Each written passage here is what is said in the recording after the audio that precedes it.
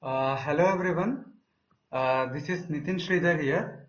Uh, for those who don't know me, I am basically a civil engineer by training, but now I am a journalist, an author, and presently I am editor of India Facts, the popular Indology platform, where we publish articles on Indian history, Indian culture, traditions, etc.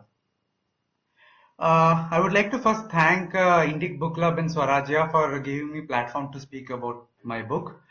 And so today's session will be the basically I'll be speaking about my latest book, Musings on Hinduism. The book was published 2 months back in March by Rare Publications, Chennai, and it gives an overview and introduction towards Hindu religion, philosophy, etc. But before that, I would like to speak a little about my life journey.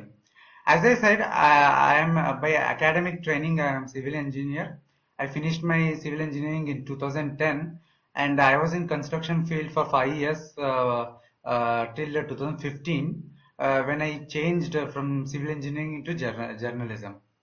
So many people have asked me why, basically, why did I make this jump? Because engineering, writing, or journalism, they are not at all connected. So the basically the real reason was that I have always loved writing. I mean, since my high school days, I used to write then various essays, stories, limericks, etc.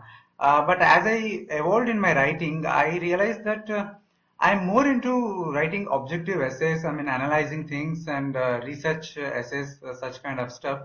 I remember I opened my first blog when I was in engineering or something, Yahoo 360. I don't know how many of you even know about it. Even while I was studying civil engineering, I used to write for Pioneer newspaper and Vijayvani.com and few other portals. Uh, in fact, I was encouraged by many people when I was in Orkut, those Orkut old days, when I was very new to this writing, especially professional writing. I was encouraged by Surjit Dasgupta, who is today editor of Sirf News. And because of a lot of this encouragement, I continued writing. And but after 2010, when I finished my engineering and I started my job, that was the time when I completely my writing came to a standstill. I can say what was previously 1 or 2 articles a month reduced to just I could write only 1 or 2 article between 2010 and 2013 or something. So there was a dissatisfaction within me. I felt that I did not belong to the civil engineering, and this civil engineering was not suitable for me because I did not feel a fulfilling. So in 2015, when I got a chance to jump, and there was a job opening for staff writer in Newsgram, I took it and I came to journalism. So this was the career-wise my journey, and that is why today I am writing.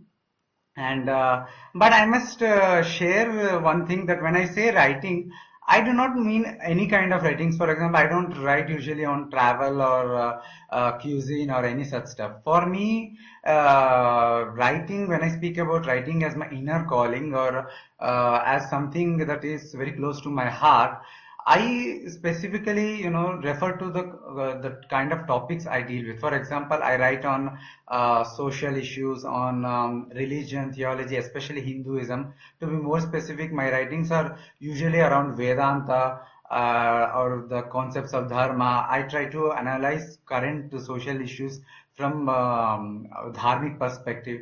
So these kinds of writing where I feel completely fulfilled. It was in response to my inner calling that I came to writing, I came to journalism, I became an author. I wrote this book.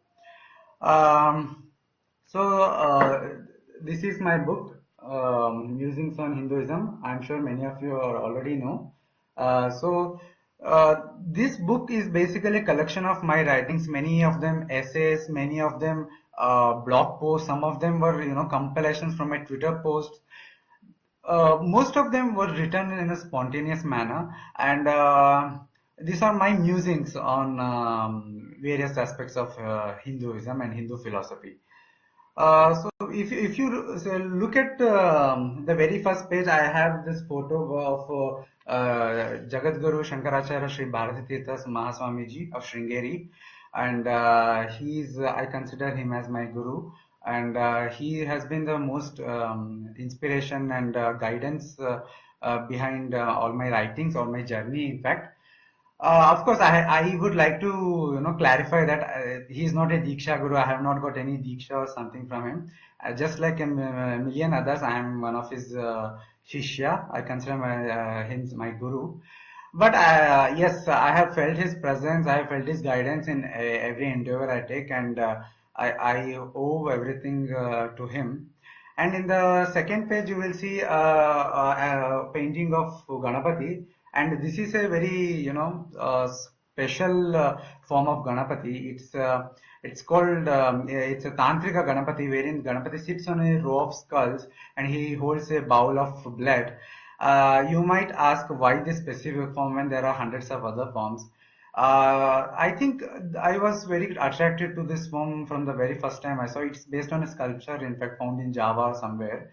And my attraction is more to do with how I am, the two images in a sense also reflect the fact that I feel very home in both the path of Vedanta as well as the path of Tantra.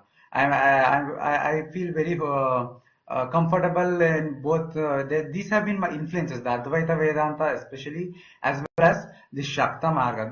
They both have been very influence in my spiritual journey. And I think if you read through this book, you will see those influences clearly.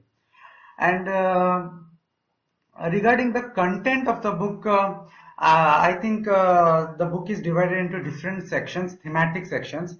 The first section is on Hindu religion and philosophy, and I would add that at least 4-5 essays in this section, they are the direct result of my reflections after the series of lectures delivered by my guru Bharati Tirtha Swami.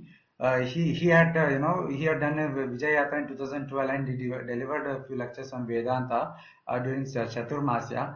And after listening to them, making notes and reflecting on them, few essays like two paths of life, two ways of performing action, two stages in devotion. These are all directly based on those reflections. And in the first section, you'll also find my section chapters on Tantra, on position of sexuality in Hinduism, and such related stuffs. And the second section is fully dedicated to Vedanta. And in this section, it is not you will not find a in-depth analysis of Advaita Vedanta as such, but the purpose of this section is to clear some of the very basic doubts that a new student of Advaita or Vedanta faces, and I have done it in a very easier, accessible manner using anecdotes, examples, and such things. For example, there is a chapter here on are Vedas valid means of knowledge? That is one of the basic questions. Why should we take Veda as a pramana? And there is a chapter on Jnana, Bhakti, Karma. I mean, these three are the three pillars of Hindu Dharma, but often we perceive them as three separate independent paths, and there is lot of debates and discussions out of it. And I have tried to give an integral wholesome view wherein they are not three different things, but they are connected and how they are connected, etc. And you will find many such chapters in this Vedanta section about what Maya is, what Advaita means, etc. And there is after that there is a short section on Hindu society, wherein I analyze some of the problems troubling our society today, and I try to give out my analysis of what is the root cause and how we could rectify it. And then for the serious readers, serious students of Advaita Vedanta, In the next section, there is my English commentary on Nirvana Shatkam, and there are other Sanskrit translations of few hymns like Saraswati Ashtotara, which people may find interesting. And finally, in the last section, it's a miscellaneous section. It's a miscellaneous collection of my writings. It has some chapters like importance of Gayatri Mantra, what does the symbolism of Shivalinga Puja, etc. So, so these are the many things the book speaks about.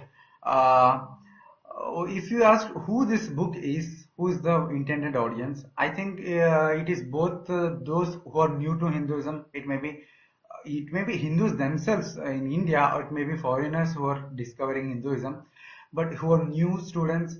And it is also for those in the intermediate levels of study of Vedanta, where they may have certain questions. So it is even for serious scholars, serious students of Vedanta and Hinduism, certain chapters like the two stages of creation, the two aspects of creation, these two stages of bhakti, or my commentary on Nirvana Shatkam, they may find this interesting and useful.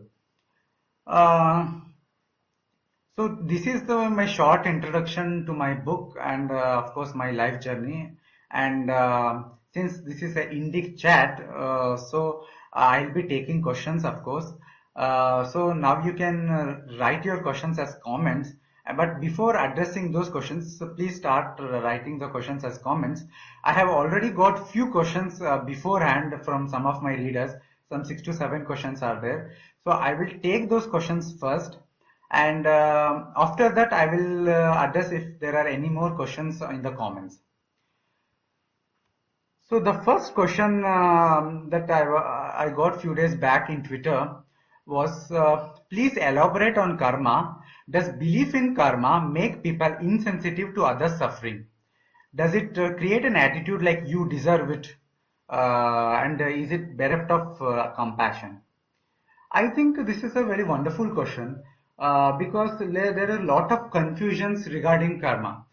People have a lot of misconceptions about how to understand and how to practice this karma. In the beginning itself, let me state, karma does not mean insensitivity. Karma does not mean defeatist attitude. What karma means is, it is not of course it is saying that there are people have this often have this character or this tendency to blame everybody for their misery. They blame God, they blame government, they blame everybody else. Of course we should point out the mistakes wherever it is, but we should also realize the fact that our suffering somewhere down the line is due to our own previous actions. It is our choices that decide the outcome that we face. So the karma says that what you sow, you reap. So whatever situations you are facing in life today, the sufferings, it may be happiness, it is all based on your previous actions. But that doesn't mean that we are slaves of fate, because we also have free will. In fact, fate and free will are not two contradictory things. In fact, they are the two aspects of the same coin called karma. So the gist of the karmic understanding worldview is that we have a free will, we have a choice to how we react to life situations. That choice is with us in the present, and by doing this choice, by doing the right choice, we have a choice between what is right and what is easy. This choice, how we apply this choice, decides the outcome in our future. What we face happiness, sorrow. It is all depends on how we act in the present. So this is the correct way of understanding karma, that we need to act. We need to act in a righteous manner so as to make our life meaningful and fulfilling. So coming to this insensitivity part, yes, it is true that people are suffering because somewhere down the line it's due to their own previous actions. But this does not mean we are to become insensitive. Instead, whatever Hindu Shastras say, Dharma Shastras say, there is a concept called Samanya Dharma, the common duties for all human beings, irrespective of their nationality, sex, gender, all those things, race, etc. Irrespective of that, there is something called Samanya Dharma, common duty. And among the things that are advised as common duty, Satya, Asteya, etc., there is something called Daya as well. Daya is compassion. So you are bound, you are obligated to be compassionate towards others. You are obligated to be compassionate, especially towards those who are not as privileged as you. So when we see others, what do our shastras say? Instead, far from being asking us to become insensitive to others, it is asking us to show compassion, not pity. There is a difference. We just need to show compassion by recognizing the fact that, see, he is also suffering he's suffering due to his previous karma. Yes, but we are also going through the same stages, so there is a bonding. So let us help them if any way we can. If we cannot help them, at least let us be compassionate. Let us not think bad about them. Let us not be insensitive towards them. I think this is the right way of understanding karma. And the karmic worldview, I will not say theory because it's a worldview. It's a reality. We may accept it or not. This karmic reality instead, in fact, makes us more sensitive to other suffering when understood in a correct manner. And the second question is on Varnashrama. Another person asked me, is it fixed or is it fluid? What is the essence of Varnashrama Dharma? I think this is a very huge topic. I will not be going in depth into this because it's a huge mine and there are a lot of confusions, lot of misunderstanding, misconceptions are there regarding Varna. I will simply say that Varnashrama is one of the most unique contribution of Hindu Dharma when correctly understood. Varna basically means to choose our Swadharma based on our Swabhava. Swabhava is our temperament, our inner calling. Swadharma is our duties, our personal duties, which are unique to us. I already spoke about this Samanya Dharma, which is common to all. There is something called as Vishesha Dharma. They are tailor-made duties for each individual based on their inner calling, based on their capacities, competencies, and temperaments. A duty of a scientist may be different from an engineer. Duty of an engineer may be different from a soldier. It may be different from a laborer. It is all different. And this is not limited to being scientist or job description. It's also limited to the whole life. To understand Varnashrama properly, we need to understand where is it coming from. What is the basic thing? What is the source concept on which it is based?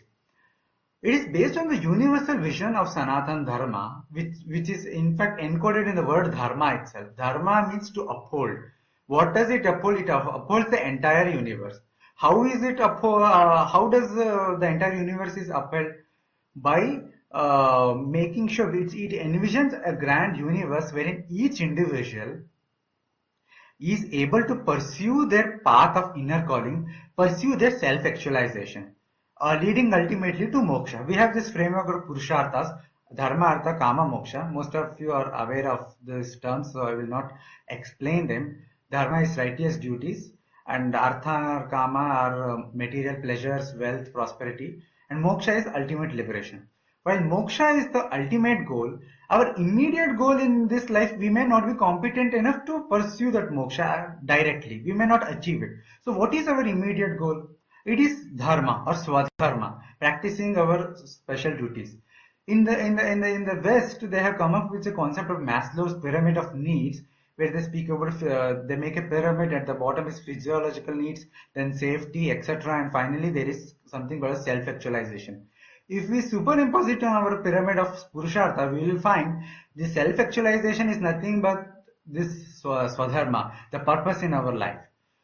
So, this Varnashrama, the universal vision of this ideal society that is Sanatana Dharma speaks about, it is to allow each individual, each person to follow the path, their own path to self-actualization. These are the core of all the diversity in India we see at different levels. So this path of self-actualization may be different for different person based on their different temperaments and different aspirations. They are divided into Brahmana, Kshatriya, Vaishya, Shudra. This is a general division, general guideline. This is a kind of archetype. But our practical society is a completely different thing. I think there have been a lot of misconceptions, lot of due to a lot of colonialism and even due to the effects of Kali Yuga, a lot of misunderstanding have creeped up. Why? That is why this is caste system which we speak about today. The caste identities, they are political identities. They have nothing to do with varnashrama as such. Even the jati, the way jati is understood by Manusmriti is very different by how jati is developed in the last 1,000 years. The thousand since last 1,000 years, jatis and kula, they have become intermingled. They are more related to guilds, the trade guilds, etc. But that is not what jati Manusmriti speaks about. It speaks of complete different thing about the swabhava, the inner temperament. So this is a very complicated concept. In short, to answer if whether varnashrama is fixed or fluid, as far as the individual is concerned, it is not. It is both fixed and fluid in the sense it is not same for everybody. Each has a different, their own unique path to self-actualization. The paths may be similar, but will never be same because different people will be at different stages of spiritual evolution, overall evolution, dharmic evolution instead.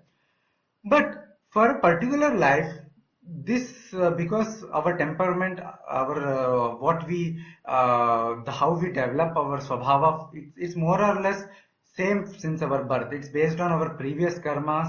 It's based on the genes we inherited from the swabhavas we inherit from our parents. So our paths are more or less, our temperaments are more or less same.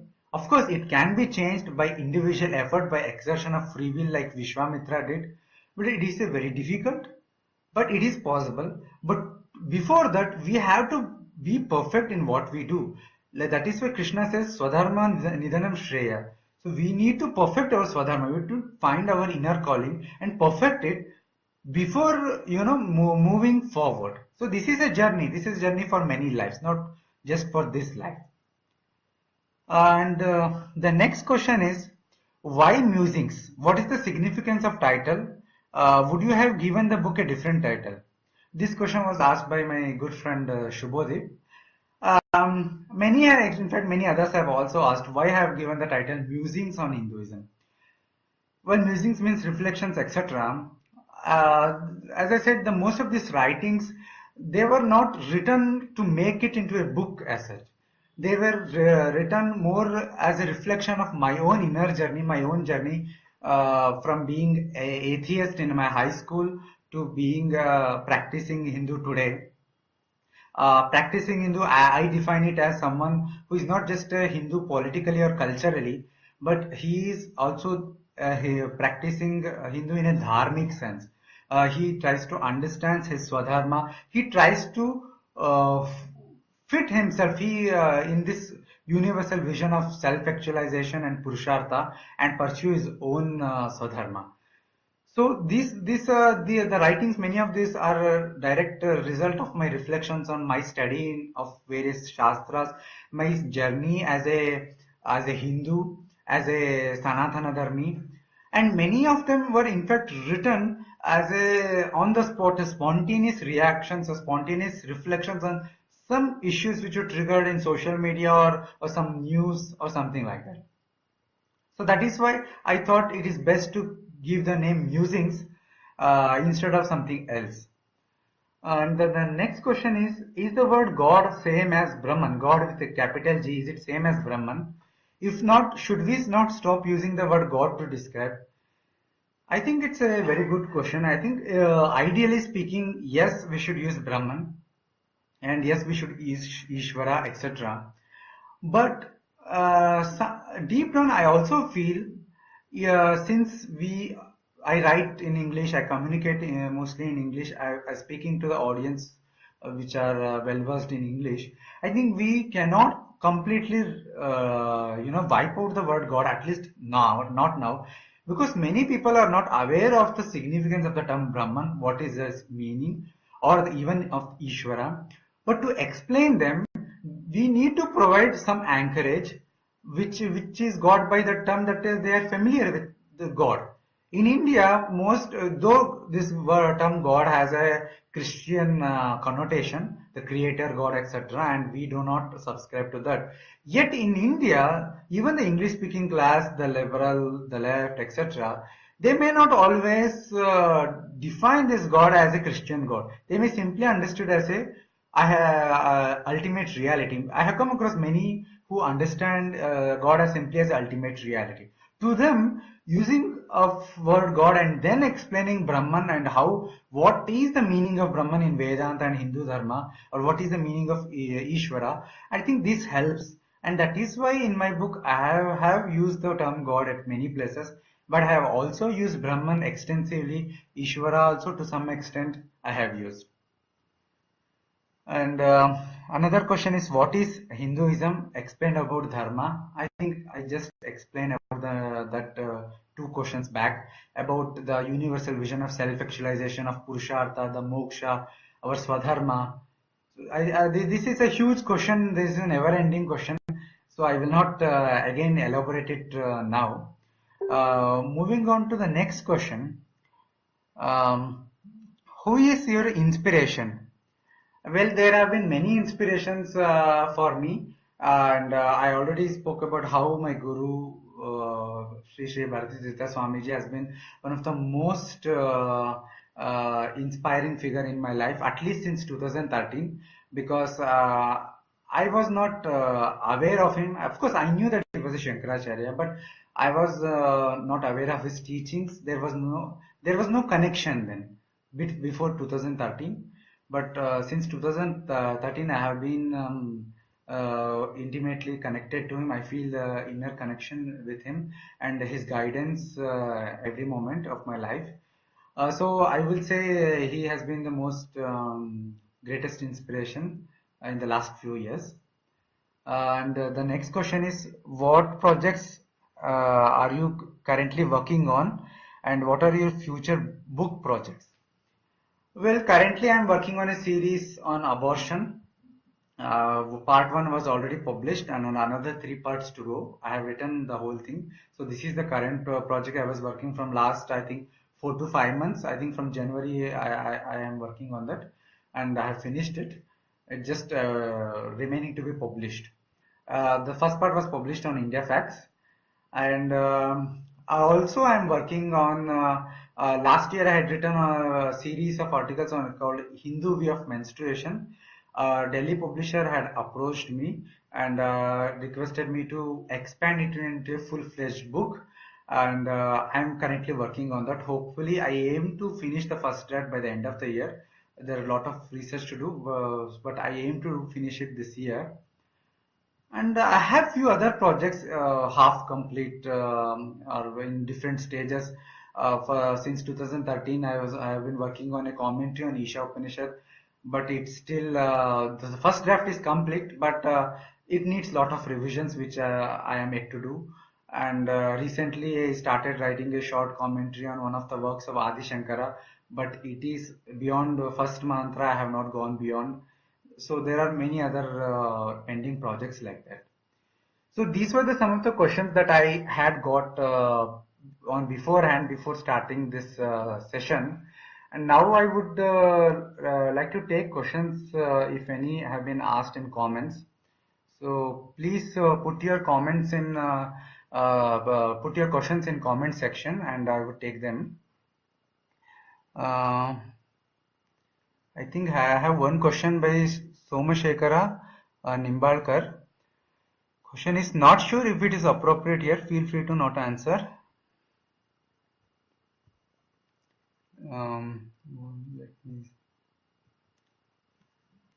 So the question is, Shiva as a reproductive symbol, how correct is it? I don't feel it is. Can you discuss the below forward? It is a phallic symbol surrounded by yoni, ejaculating milk, okay, Rudraksh, scrotum, etc. I think I have extensively written on this topic, Somshekar. In fact, in the book itself, there is a chapter on the symbolism of Shivalinga worship. And recently, I wrote an article on India Facts. There is, excuse me, there is nothing wrong in worshipping phallus. Without going into details again, because you can find them in those writings, I would simply say this linga has many meanings, mark, symbol, these are the meanings as well. But of course, phallus is one of the meanings, and each meaning have their own relevance and context. The context of this Shiva and Shakti, Yoni and Linga in a sexual aspect, the context is there are the material, physical manifestation of the cosmic union between Shiva and Shakti, the universal male and feminine, the Purusha and Prakriti. But what is the relevance in practice? I think that relevance is very limited to certain tantrika sadhanas, wherein the male counterpart identifies himself with Bhairava and the female with the Bhairavi. And apart from such sadhanas or some linga puja and yoni worship, this this interpretation or this view, this meaning of linga as phallus, it is not relevant in a mainstream worship. In mainstream view, there is concept of Mukhalinga, where the linga is the face of the Shiva. And of course, the Shivalinga is three bhagas: Rudra Bhaga, Brahma Bhaga, and Vishnu Bhaga.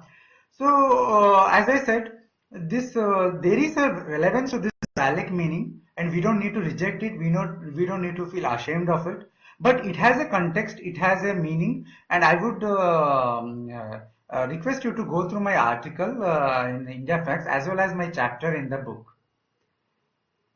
And another question I have is from Pankaj Saxena. Did Voice of India play a part in your transformation from being an atheist to practicing Hindu? In fact, it did. I did not become from atheist to Hindu practitioner overnight. It was a slow process, and I first became a political Hindu actually. How did it happen? It was basically triggered by the publications of Voice of India, I must say, by writings of Sitaram Goyal, Arun Shauri, and Ram Swarup, to name a few. And especially when this after Godhra, Gujarat, and when the facts came out, how it happened, how the left cable tried to create a false narrative. That was the trigger when I had for the first time I realized that I am a Hindu by culture as a political identity, even though I may not believe in God, I may not believe in Hindu Shastras. So that was the intermediate stage before I plunged deeper into the practicing the dharmic aspect of Hinduism. And is there any other questions? Let me scroll and see.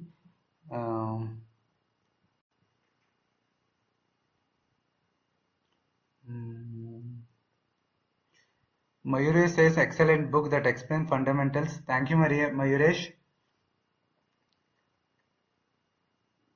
Ramesh says, it is very interesting. Thank you, Ramesh.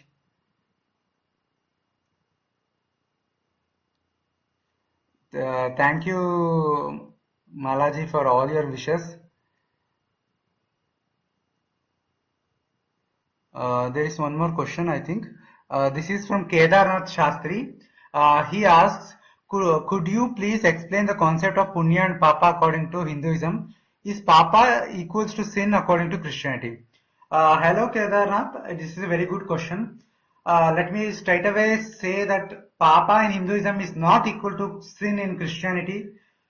Because Christianity has a concept of original sin, and the concept of heaven and hell are permanent places of torture or pleasures. This is nowhere related to how Hinduism perceives concepts of papa and punya. Papa and punya is deeply related to concept of karma. As I said, if you do dharma, it results in sukha. If you do adharma, it results in dukkha. So this dharmic actions is punya, gives punya, the merit. That merit in turn results in happiness for us. So why does dharma performance of dharmic actions lead to happiness?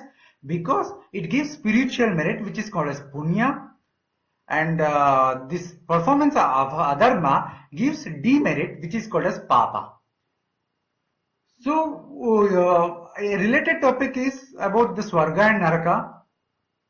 Many philosophers have spoken about how this very world, our sufferings itself is Naraka and our happiness itself is Swarga. Yes, that is also valid. That is also true. This plane is of course a loka where we take birth to face the fruits of our actions.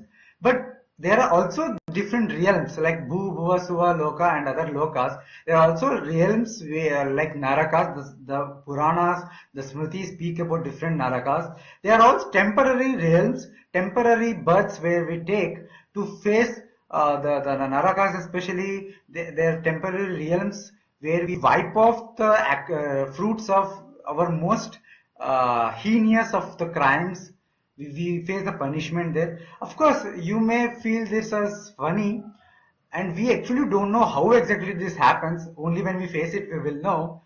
It may not be the way the stories in Puranas portray. These stories have symbolic and deeper meaning of certain aspects, and but it is there. That is what matters for us because we cannot see it from our eyes. Similarly, the Devaloka, the attainment of a comparatively immortal condition compared to earthly life, it is called as Swarga, and lot of have been written in the scriptures. But even that is ultimately temporary entity, temporary existence. We return back to earth, and that is what makes our Hindu Dharma concept of Punya and Papa very different from Abrahamic concept. So the next question is. Let me see. Shekhar Malik asks me, by any chance have you watched Star Trek, the TV series? It is more purist than Star Wars, etc.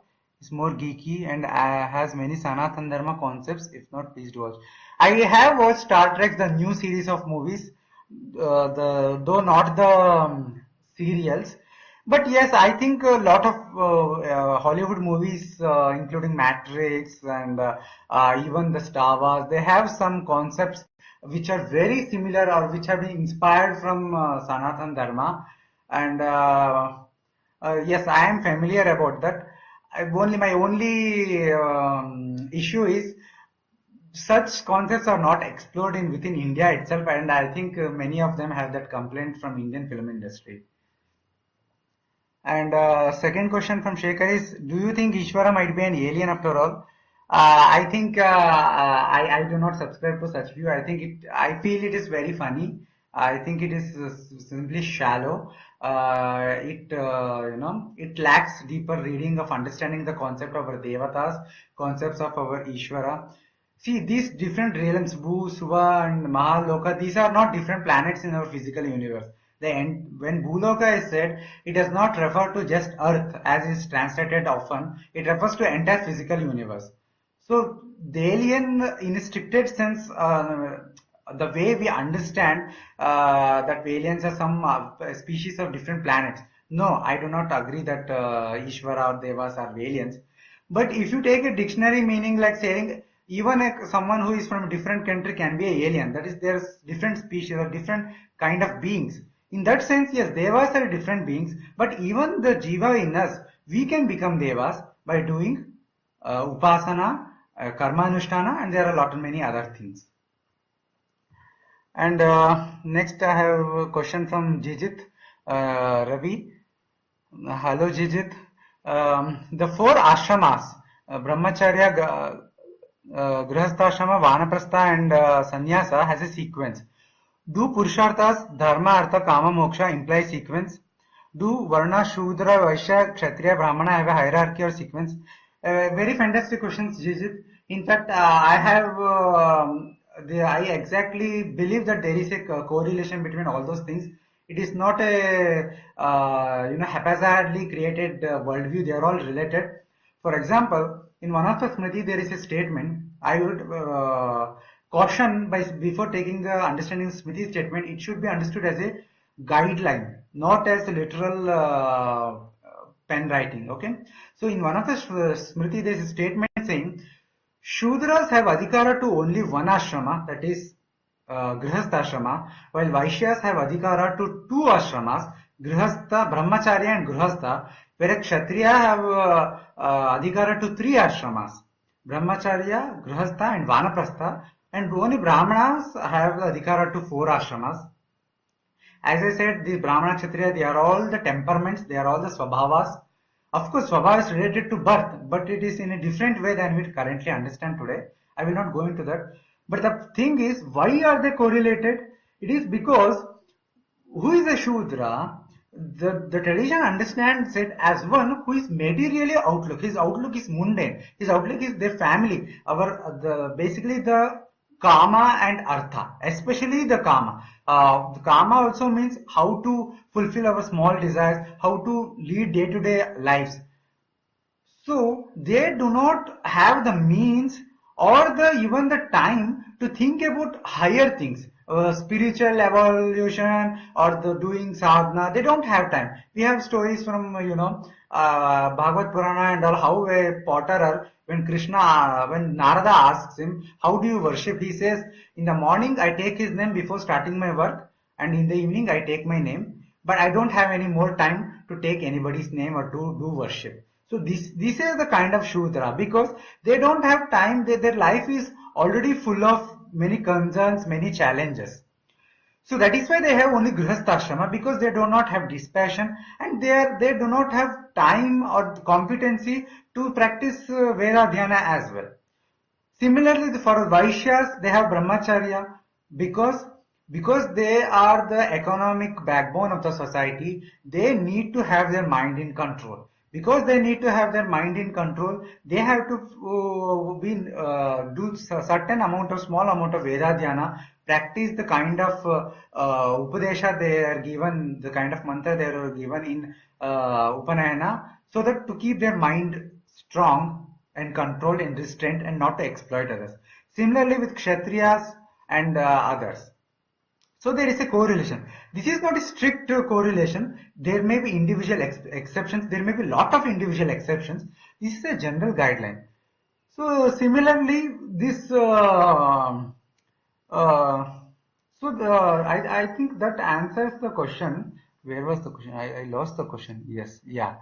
So Brahmacharya, Grihastha Ashrama, Vanaprastha on one hand, the ashramas, and then on the other hand, Purushartha. Yes. How is the Purushartha related? In the Brahmacharya, the dharmic teaching is given. The concept of dharma, our Vishesha dharma, our Samanya dharma, our day-to-day dharma, how do we behave, what is the whole universal vision of Sanatana dharma is taught to the students. That is why dharma remains, it is corresponds to Brahmacharya ashrama. Of course, dharma is always there. But in the Grihastha, apart from this dharma, this artha and kama also comes. And I think Vanaprastha and Sannyasa we can combine, and we can correlate to dharma and moksha. Because I think that would be better, because Vanaprasthi, he has left his job, left his duty as a householder, but he is not fully overcome his desires. The purpose of Vanaprastha is to provide a cushion time between Grihastha Ashrama Dharma and this sannyasa, and not everybody is able to achieve sannyasa in this life. And the next question is DV says he likes the bit-sized chapters and simple explanations. Thank you, DV. Dimple says, ask me, how long did you take to write your book? As I said, I did not write it as a book. It is a collection of my writings, various blog posts, various published articles, various Twitter and Facebook posts, which were written between 2007 and 2013. So it took, you can say, 5 years, in fact 6 years. And one more question from DV. Do you think dharma, as you explain it, will survive the current onslaught by the adharmic religions? It looks a grim battle to me. If I have to answer it from the Hindu worldview, we speak in the terms of yugas. We have the 4 yugas: Satya Yuga, Dwapara, Treta, Dwapara, and finally Kali Yuga. And we are in Kali Yuga. And what our Shastra says, it compares the Dharma to a bull with 4 legs. In the Satya Yuga, Dharma stood on all its 4 legs. In Treta Yuga, 1 leg was cut due to rising Adharma and it stood on 3 legs. And in Dwapar Yuga, another leg of Dharma was cut due to more rising Adharma and the bull stood on 2 legs. And in Kali Yuga, it's one more, it loses its one more leg, but still it stands on 1 leg. So I think despite the grievous times, the very problematic times we are today, the challenges from Abrahamic religions, the challenges from all the various forces, even though we are still at the beginning of the Kali Yuga and there are hundreds of thousands of years left, and the things will get more worse and worse, not better, over time. Still, I think Dharma will stand on 1 leg till the end, because if Dharma is completely destroyed, if there is complete Adharma, then there will be Pralaya. And we are very far from Pralaya as far as I am concerned. So I think we will be able to overcome Adharmic religions, because after all, what our Shastra says, Dharmo Rakshati Rakshita. And Yatas Dharma Tatas Jaya, right? So I think Dharma will sustain all the attacks, and I intuitively feel in the coming decades we will see a reversal of happenings. We will see a revival of Dharma. I think we are already seeing a revival of Dharma in some ways, in some sections like in media, in subsections. The fact that we are all here together speaking about this book, it's also a sign of how things are turning around. And Anjali says, have started reading the book, very informative and insightful. Thank you, Anjali.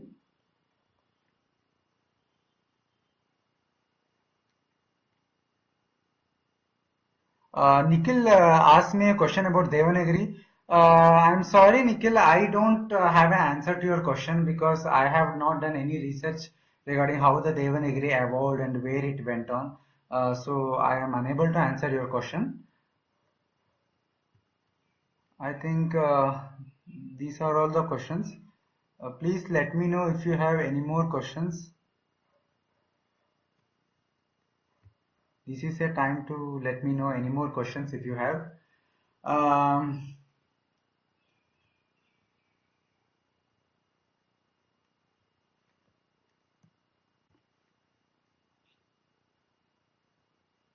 If there is no question, I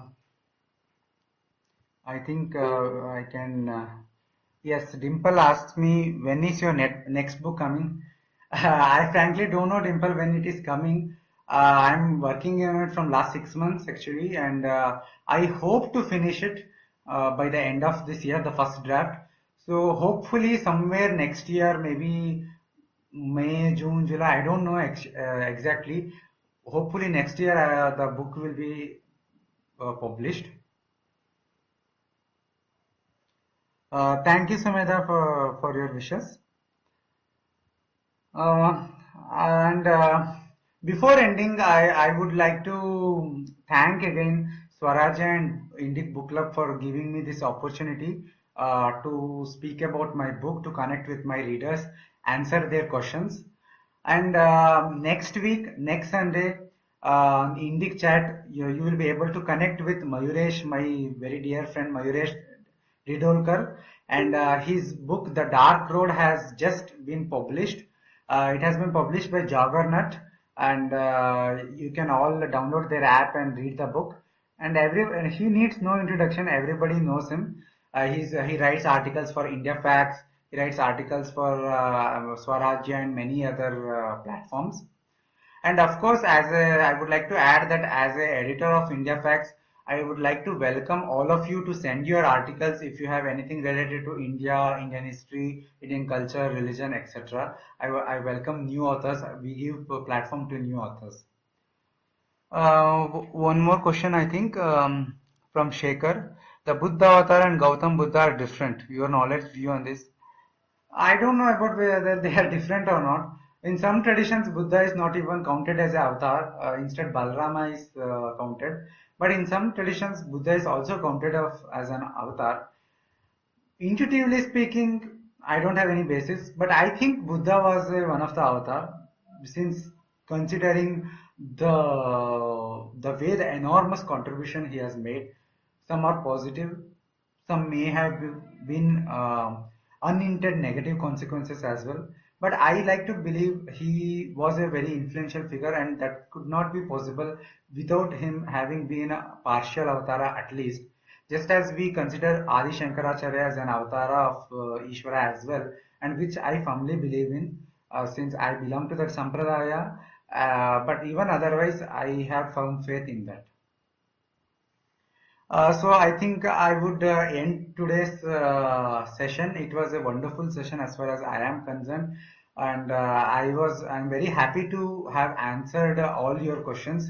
And if you have any more questions, you can ask me here in this Facebook. I am on Twitter as well. My handle is at nkgrock. You can ask me anytime. You can write to me email ID. It is sridhar.nithin@gmail.com. So I hope you people enjoy my book, and do get back with your feedbacks. And of course, don't forget to write your feedback comments on Amazon, because it helps to reach more and more number of people. Thank you.